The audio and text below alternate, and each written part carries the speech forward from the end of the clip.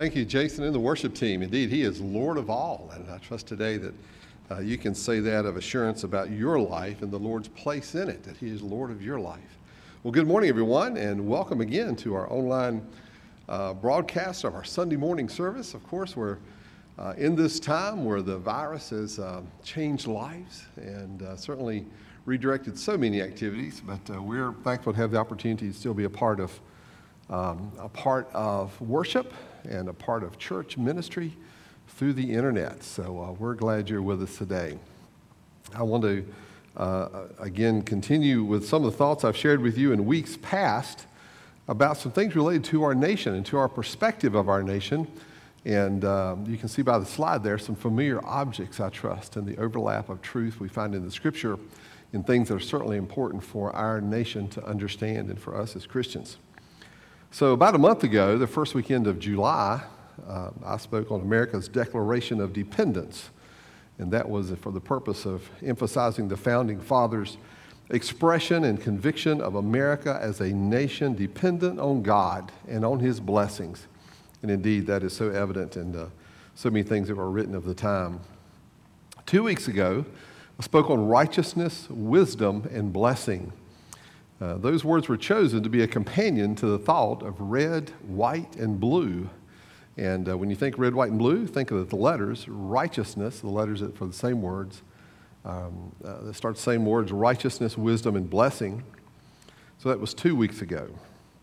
Now, I speak on these topics. I figure we'll be today 3 into it, so it's important to sort of have a purpose for what we're doing. I speak to these topics for 3 distinct yet related reasons: to inform and remind biblically minded Americans of our national heritage and the founding, which was based on essential Christian values. Secondly, that in a time when anarchists and other domestic enemies of our country are causing unrest, that Christians might be better prepared to express their voices in the discussions that are happening all around us. And then thirdly, that we might mentally, emotionally, and yes, even spiritually prepare ourselves for the upcoming elections. It's only 93 days away. In this election, biblically minded Christians must commit to vote biblically based convictions. So it should be our prayer and our purpose that these 3 expressions, Christian values, Christian voices, and Christian votes, will help to ignite a new resolve for our nation to follow a path of righteousness, wisdom, and blessing. So help us God. It is indeed our purpose to look at these issues from a biblical perspective. I've used verses to remind us from the Scripture the importance of these truths from a national perspective. Psalm 33:12, blessed is the nation whose God is the Lord. We want to be a blessed nation. We seek God's blessing. But to do so, we need to make sure that He is indeed exalted as Lord and Lord of all. Proverbs 14:34, righteousness exalts a nation, but sin is a reproach to any people. Psalm 9:17, the wicked shall be turned into the grave, and all the nations that forget God. So the Scripture plainly teaches that a nation who properly exalts God places itself in a position of blessing and righteousness. But the future of any nation that forgets God is death. History books are full of nations and empires which are now dead, or which exist today in chaos and calamity, mere shadows of what they once were as they returned their back on God. And you know, it's often been said that America is a Christian nation. Rightly understood, what does that mean? I think it's easily understood. It means that we as a people, as a nation, we gain our understanding of human nature and destiny the value and purpose of individual life, the family, ethics, all of this and so much more has emerged out of a Christian biblical truth worldview. When we think of all those important elements of what it is to be in America, its history, its culture, we have to look at them through a biblical worldview because that's where they came from. Not out of Islam, not out of Hinduism or evolution or some other worldview. These are all things based upon a biblical truth. And that foundation has been the reality of receiving God's blessings. America, too, will someday have its end. But while here, while breathing, and while able, Christians should kneel to pray and stand to firmly proclaim that we seek to keep America in the place of God's blessings, that we may continue to have the freedom to preach the truth and the gospel to all the people. So today, I want to take a few moments and continue those thoughts about freedom in a message that I've entitled, The Biblical Basis of Liberty, particularly America's liberty. You know, liberty has a long and familiar place in America's existence. We, of course, think of many examples, but listen to these. The Statue of Liberty, it seems like we have to start there, that has stood as a beacon now for many decades to reflect the liberty that is so ingrained in the mindset of what it is to be an American. The Liberty Bell, cast in 1753 with its engraving of a verse from Leviticus 25. On the bell it says, "Proclaim liberty throughout all the land and to the inhabitants thereof." We have a national monument to the forefathers. It's in Plymouth, Massachusetts. It's a huge structure.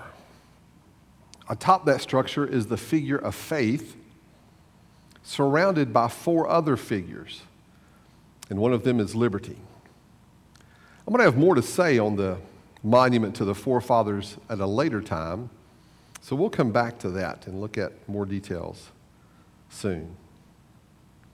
In 1765, Samuel Adams formed the Sons of Liberty, and their influence over the next few decades of America's independence was vital.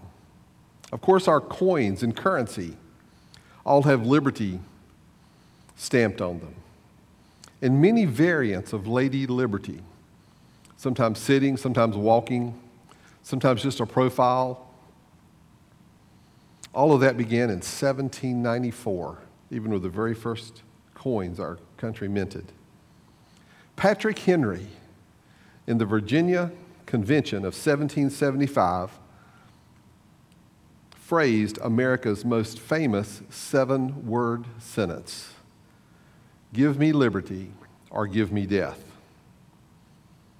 Abraham Lincoln, in the Gettysburg Address of 1863, forever reminds us that our fathers brought forth on this continent a new nation conceived in liberty. The preamble of our Constitution proclaims its purpose, one of its purposes, to be to secure the blessings of liberty. There are more than 30 American cities with the name Liberty somehow in their title, one of which is only about 30 miles south of here. And I'm glad to be one of several in our congregation who have degrees from a university named Liberty. Indeed, liberty is woven through the fabric of our national identity. It's engraved in our greatest landmarks and symbols. Indeed, Americans are a liberty-minded people. We're endowed with a birthright of freedom, a genetic bestowment of heritage that is passed from one generation to the next. And with each generation, the expectation that that generation will take liberty to a greater understanding, to a truer application. But I'm afraid the times in which we live in, that expectation has been lost. Indeed, America has not always lived up to the ideals set forth in the founding documents. But it is obvious that America became a nation with wealth and influence around the world as part of the manifold blessings that God granted through the many avenues of liberty.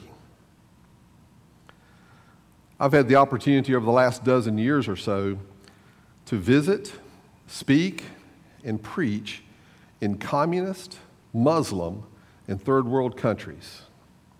Places where speech is limited, faith expressions are illegal, and individual freedom is non-existent.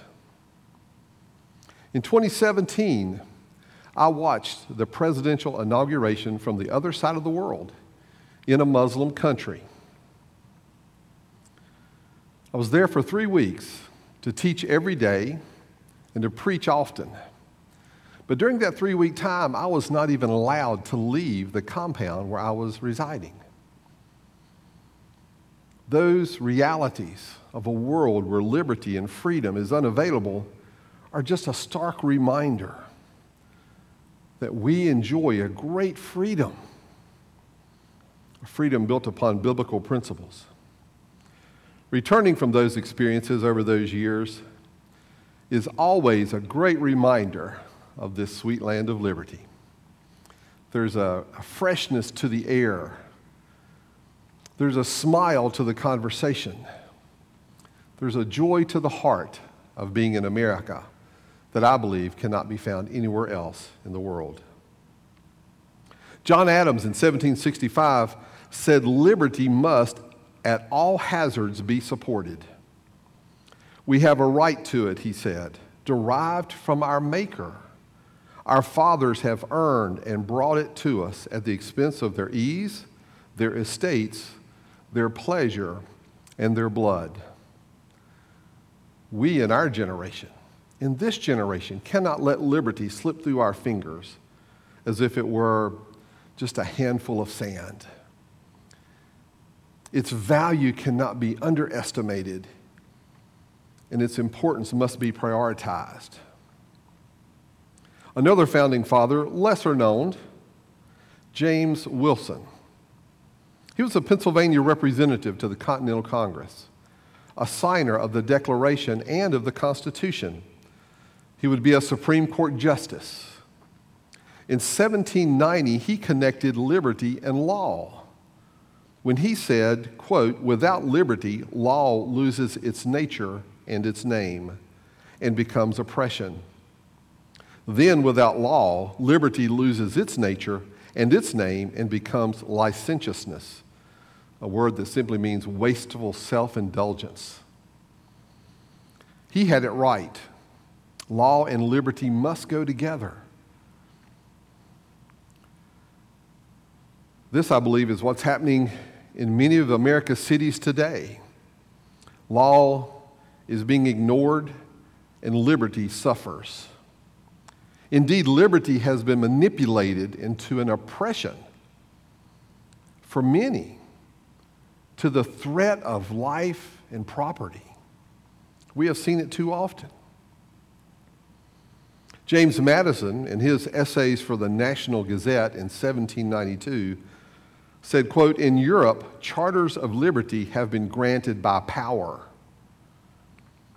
But America has set the example of charters of power granted by liberty." What a great statement. But what was the incentive behind this view of liberty?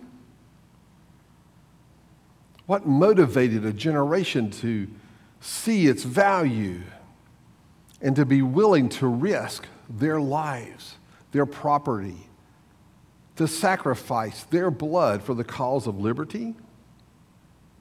What was that incentive?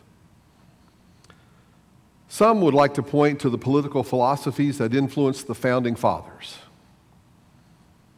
The Greek Aristotle, the Roman Cicero, the Italian Thomas Aquinas, or the Enlightenment thinker John Locke. While certainly these are men whose writings did influence some of the thinking of our founders, there can be no doubt that biblical truth was an essential component to the conviction of liberty that's found in the generation that fought that revolution, that fought for independence, who gave their lives for the birth of a nation. I think there's a great story that ties that to more than just theory. This point of biblical value in the understanding of independence and liberty is illustrated in a story from the 1840s. It was a conversation recorded between an elderly veteran of the American War for Independence. His name was Levi Preston. He was interviewed by a young historian of the day. Again, this is 1840s. When the historian asked the 91-year-old Preston whether he and his fellow patriots had been influenced in their fight for liberty by the political and philosophical writers of the time, such as Harrington, Sidney, and Locke, Preston paused for a moment, and he said, quote, "Never heard of them.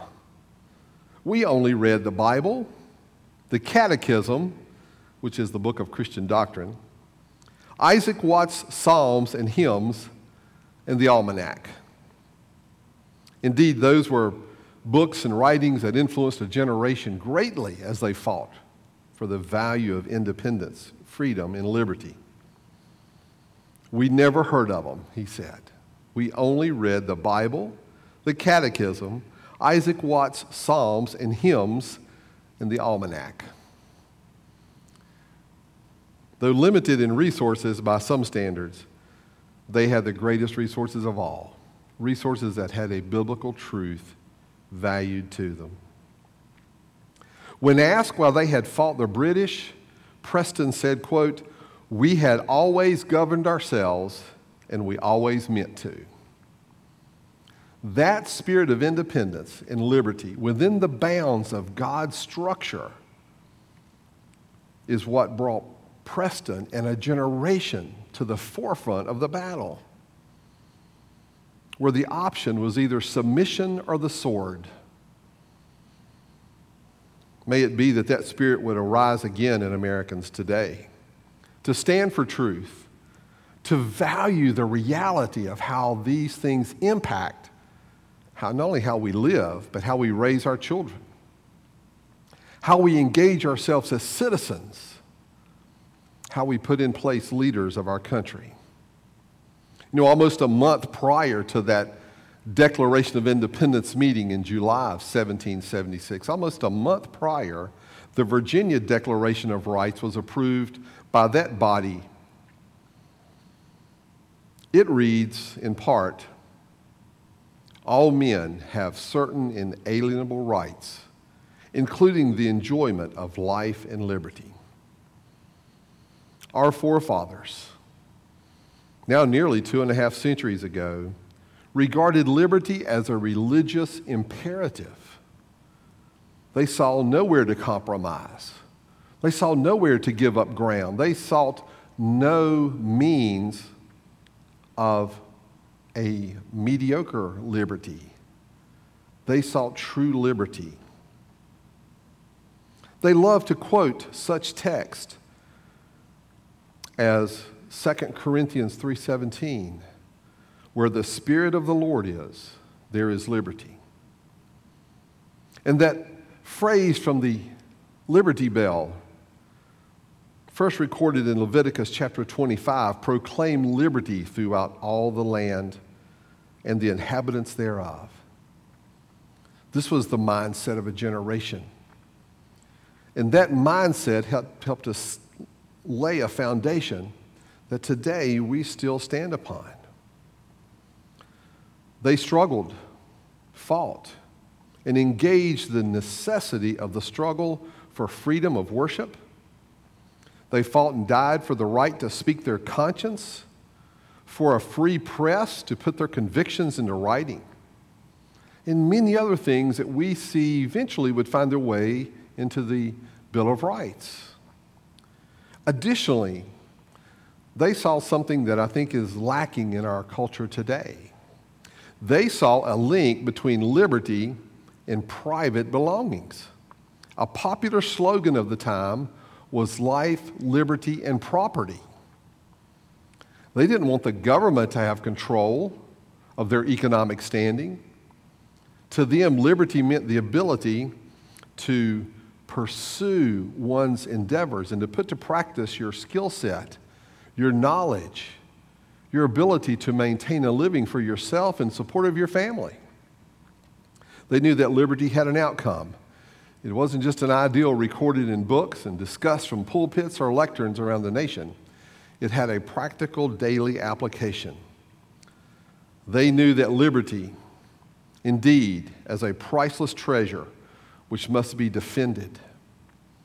And I submit today that battle still rages, that we seek to defend liberty because of the possibility it provides for us in serving the Lord and in helping others.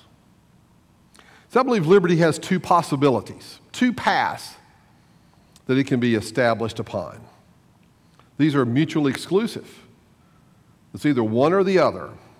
The first path is when liberty is properly understood and rightly exercised. It can be a torch to light a path of peace, prosperity, and potential for every person. But this type of liberty can only succeed when biblical virtues are exercised. That's one path. It's plain, it's clear. Liberty is that torch to lead the way when exercised within biblical virtues. The other path, a contrary path, is when liberty is pursued without biblical virtues. When that happens, the attitude of I'll do whatever I want takes hold, at which point the flame of liberty fans into a destructive wildfire that broadly destroys people, property, and possibility. There is indeed a mindset today among many, I'll do what I want. They snub their nose at God. They ignore and willfully break the law. They seek to exercise a liberty that is not of a biblical basis, but of a sinful basis. And that's what's happening. That's what we're seeing happening in American cities every day right now. It's just a reflection of a person's perspective to God, themselves, and the importance of liberty. Liberty has many facets to it. I spent much of these last couple of weeks searching books, websites, to try and find the principles or the concepts that build liberty.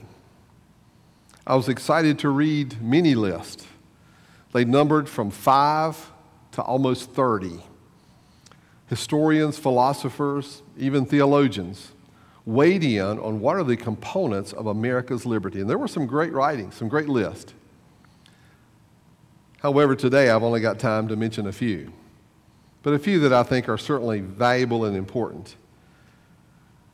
The biblical basis of liberty is found in, first, the acknowledgement that God exists. Not a random God, not a deity of far removed universal existence, but a God that is described to us in the Bible. Personal, relevant, engaged. He is the high king of heaven, as we sang earlier, but he's also that cornerstone of our life. That God exists, a biblical basis of liberty starts there. After all, God is recognized in the Declaration of Independence. So we know it was important to those founders. He is recognized as creator, nature's God, the lawgiver, supreme God, and our supreme judge, rather, and providence. The founders knew to seek God's provision and God's protection as they endeavored to fight for liberty and the cause that they deemed just. And it is God who has endowed humanity with those certain inalienable rights, as they wrote. The first biblical basis of liberty is to recognize God. A second one, that those God-ordained and God-given rights are to be protected by government under the law. Government is given that responsibility to protect those God-given rights, meaning life, liberty, property, and potential should be equally guarded. It is disturbing in today's world that many government officials do not see this truth and instead are allowing premeditated destruction of life and property. It is government's job to provide equal protection under the law. It is not the government's job to provide equal things for everyone. A principle of liberty. A third principle is found in the First Amendment to the Bill of Rights. There cannot be a national church influenced by a national government. A truth that European countries had for centuries ignored. When you read the history of the European countries, war after war was fought because there was a blending of a national church and a national government. The king or queen, whoever the ruler was, whatever their religion was, is what was expected of the people and of the nation.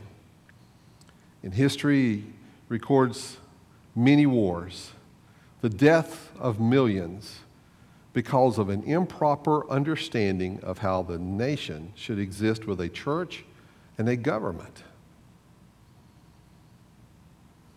They ignored Christ's words of Luke 20:25, "Render therefore to Caesar the things which are Caesar's, and to God the things which are God's."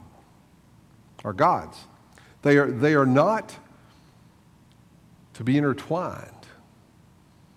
And so that establishment clause of the First Amendment takes right aim at making sure there was no such national church. Liberty, a fourth principle of liberty. Liberty requires private virtue for the individual. It requires a virtuous citizenry and a moral people who elect virtuous leaders who then exercise civic virtue in exercising their duties. We should raise our voices to call for leaders who exercise courage, honor, humility, integrity, initiative, justice, and perseverance. Just a few of the values that have a biblical reference point that we should expect of those with whom we, the people, endow with power. Indeed, this is the lifeblood of liberty, biblical virtues. A last one I'll mention from a list that could number 5 to 6 times as long. A biblical basis of American liberty is a free market economy, which provides the highest levels of liberty in pursuit of happiness. The economic laws of supply and demand, land, labor, capital, entrepreneurship, all provide a mechanism for individuals to build personal assets and personal wealth, attributes that are supported by the Bible. Listen to verses like Proverbs 14:23, which reminds us, in all labor there is profit. Psalms 128:2, thou shalt eat the labor of thine hands. Happy shalt thou be when it shall be well with thee. The labor of our hands is the way in which we gain the economic means to supply the needs for ourselves and our families. You see, where many mess up is that they see and interpret liberty as liberty from something. Liberty to them means liberty from God, liberty from law, liberty from obligations and responsibilities. It's that I'll do whatever I want to do. That attitude is a dead end of despair and destruction. No, rightly interpreted, liberty is liberty to something, not liberty from something. It is liberty to be exercised within the bounds of virtue. Liberty, when exercised by honest, virtuous, God-fearing individuals, is when liberty pursues its highest goal. It allows the individual to pursue personal achievement, to exercise individual convictions, and to work toward a stable and happy life that is also reflective of loving God and loving others. You see, liberty is not an escape from something. It's a call to something. And understanding liberty properly means that we have the opportunity to see the same blessings and benefits applied to our lives as individuals, as families, and as a nation. And we need to stand firm upon that conviction. Our civil liberties that we do enjoy as Americans, that are granted to us by God and guaranteed through our laws and Constitution, the Bill of Rights, our civil liberties are but a structure with which we exercise our citizenship. But as any structure, it must have a firm foundation to stand. To the founders, that essential foundation for liberty is the individual virtue built upon Christian values. In a letter to the officers of the Massachusetts militia in 1798, John Adams wrote, quote, "Our Constitution was made only for a moral and religious people. It is wholly inadequate to the government of any other," end quote. You see, plainly stated, the Constitution, as it's properly exercised and properly understood, is an insult to anyone who is not biblically based in their thinking and liberty-minded in their actions. Hear that again. I think it's important. Plainly stated, the Constitution is an insult to anyone who is not biblically based in their thinking and liberty-minded in their actions. Liberty, in and of itself, is a reality not limited to being secular, political, or even national. Liberty is not even uniquely American. It is a reality expressed and valued in the Bible. It's a biblical truth. I'll resist much comment because I want to read simply some passages from the Scriptures regarding liberty. Jesus proclaimed in Luke chapter 4, verses 17 through 19. There in the synagogue, the scroll was brought to him from what we now know as Isaiah 61. And in that moment, Jesus quoted that passage from Isaiah 61. It reads in part, "The Spirit of the Lord is upon me, because he has anointed me to preach the gospel to the poor. He has sent me to heal the brokenhearted, to preach deliverance to the captives, and recover sight to the blind, to set at liberty them which are bruised, to preach the acceptable year of the Lord." Christ acknowledged in that moment that his calling here as the very Son of God on earth was to set at liberty, was to deliver the captives, was to heal the brokenhearted, those with whom life had led them down a path of no freedom, bound by their sin, could now find liberty and freedom in Christ. Luke chapter 4. Galatians chapter 5, verse 13, the Apostle Paul writes, "For brethren, ye have been called unto liberty." John chapter 8, verse 36, "If the Son therefore shall make you free, or liberate you, ye shall be free indeed." Another part of that passage reads, "And ye shall know the truth." How do you know the truth? It's God's Word. That's how you know the truth, revealed to us in that passage. "And the truth shall make you free," or shall liberate you. Those who pursue liberty in one hand with error and falsehood in the other are bound to be lost. They have no direction and guidance in life. They speak of liberty, yet their soul is bound by sin. Galatians 5:1, stand fast, therefore, in the liberty wherewith Christ has made us free. 2 Corinthians 3:17, I mentioned it earlier. Now the Lord is that Spirit, and where the Spirit of the Lord is, there is liberty. James reminds us in chapter 1, look into the perfect law of liberty. Can you see now why liberty became such a driving force in the mindset of that founding generation? They understood the importance that the Bible placed on liberty, and they saw the application to the civil exercise of liberty. And to them, the choice of submission or the sword meant that they would pick up the sword before they would bow the knee. Their exercise of an understanding of liberty needs to be revived in our hearts today.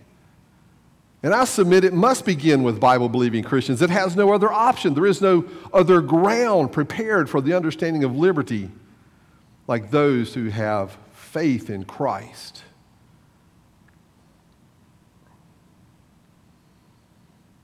These verses remind us of the great application of liberty. Sure, it has a place in our civil understanding, in our government structure. It has a place in the laws of our land. But all of that is secondary until liberty is first received in the heart of each individual. Humanity is bound to sin at birth. It is a slavery which knows only an ever-increasing depravity and perversion. It is in this condition that mankind exhibits the worst conducts of rebellion and immorality, and then dies to eternal condemnation. That's the reality of the truth of human existence.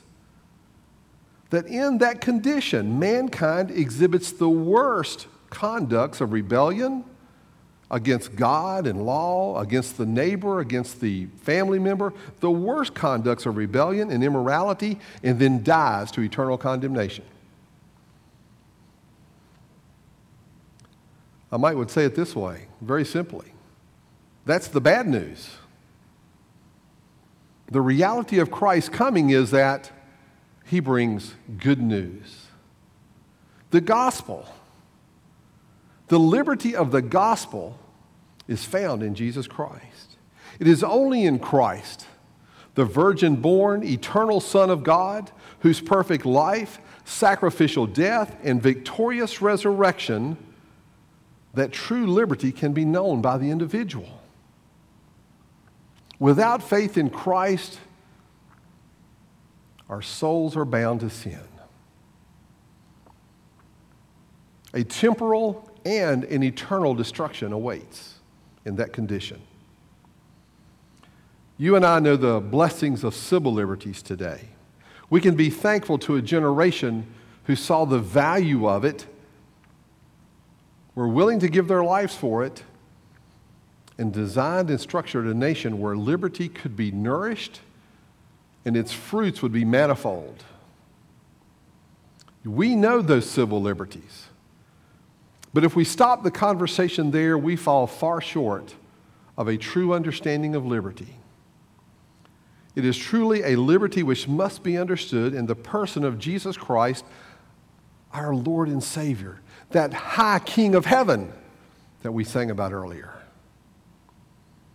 To know the blessings of civil liberties is but a mild blessing. The greatest blessing of all is to know the truth of eternal liberty, spiritual liberty, which is found only in Christ. Christ has given us that liberty. He is setting the captive free. He is healing the brokenhearted. He is binding the wounds of those who need healing. Have you accepted Christ today? Is he the great liberator of your life and of your soul?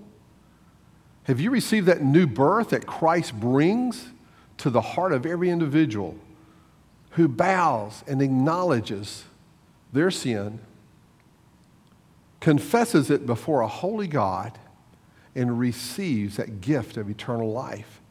For as Jesus said to Nicodemus, you must be born again, not to make you a better citizen of Israel, but to make you a son of God. Where do you stand today? The most important question is, do you know personally the spiritual liberty that Christ brings? If not, then I encourage you to pray that prayer. Accept Jesus Christ as your personal Lord and Savior, and allow the liberty of Christ to be brought into your very soul through the new birth. I believe that mindset will have a great impact, not only on the individual life, but on the home, on the community, and certainly on a nation. And it's important in these days and in this time that we understand the biblical basis of liberty, that we might properly exercise it, so that we can retain the ability to preach the truth and preach the gospel of our Lord and Savior, the great high King of heaven, Jesus Christ. I trust that'll be true for you today. I'd like to close in prayer. Pastor Jason's going to come and close our time out together with some announcements and a request. Dear Father, thank you for this time where we can again be reminded of the truth of your word and what it teaches us about this important concept of liberty. Thank you for America. It indeed has not lived up to its ideals as established by our founding fathers, but we strive, and may we continue with every generation to see liberty better understood and better exercised. May we find ourselves kneeling at the feet of Christ and Christ alone as our Lord and Savior, acknowledging that only through Him do we have salvation, and only through Him can our nation find again its calling of greatness through your strength and through your power, through your grace and through your mercy. I pray that you'll bless this nation as we move forward, as we look to these elections. May indeed Christian values, Christian voices, and Christian votes ignite a movement of our land so that we may see great days ahead, and that future generations will be able to hear the truth of the gospel and proclaim it freely across our country. Thank you for your blessings for this day and for this time. We pray that you'll be honored through all that we do. In Christ's name we pray. Amen.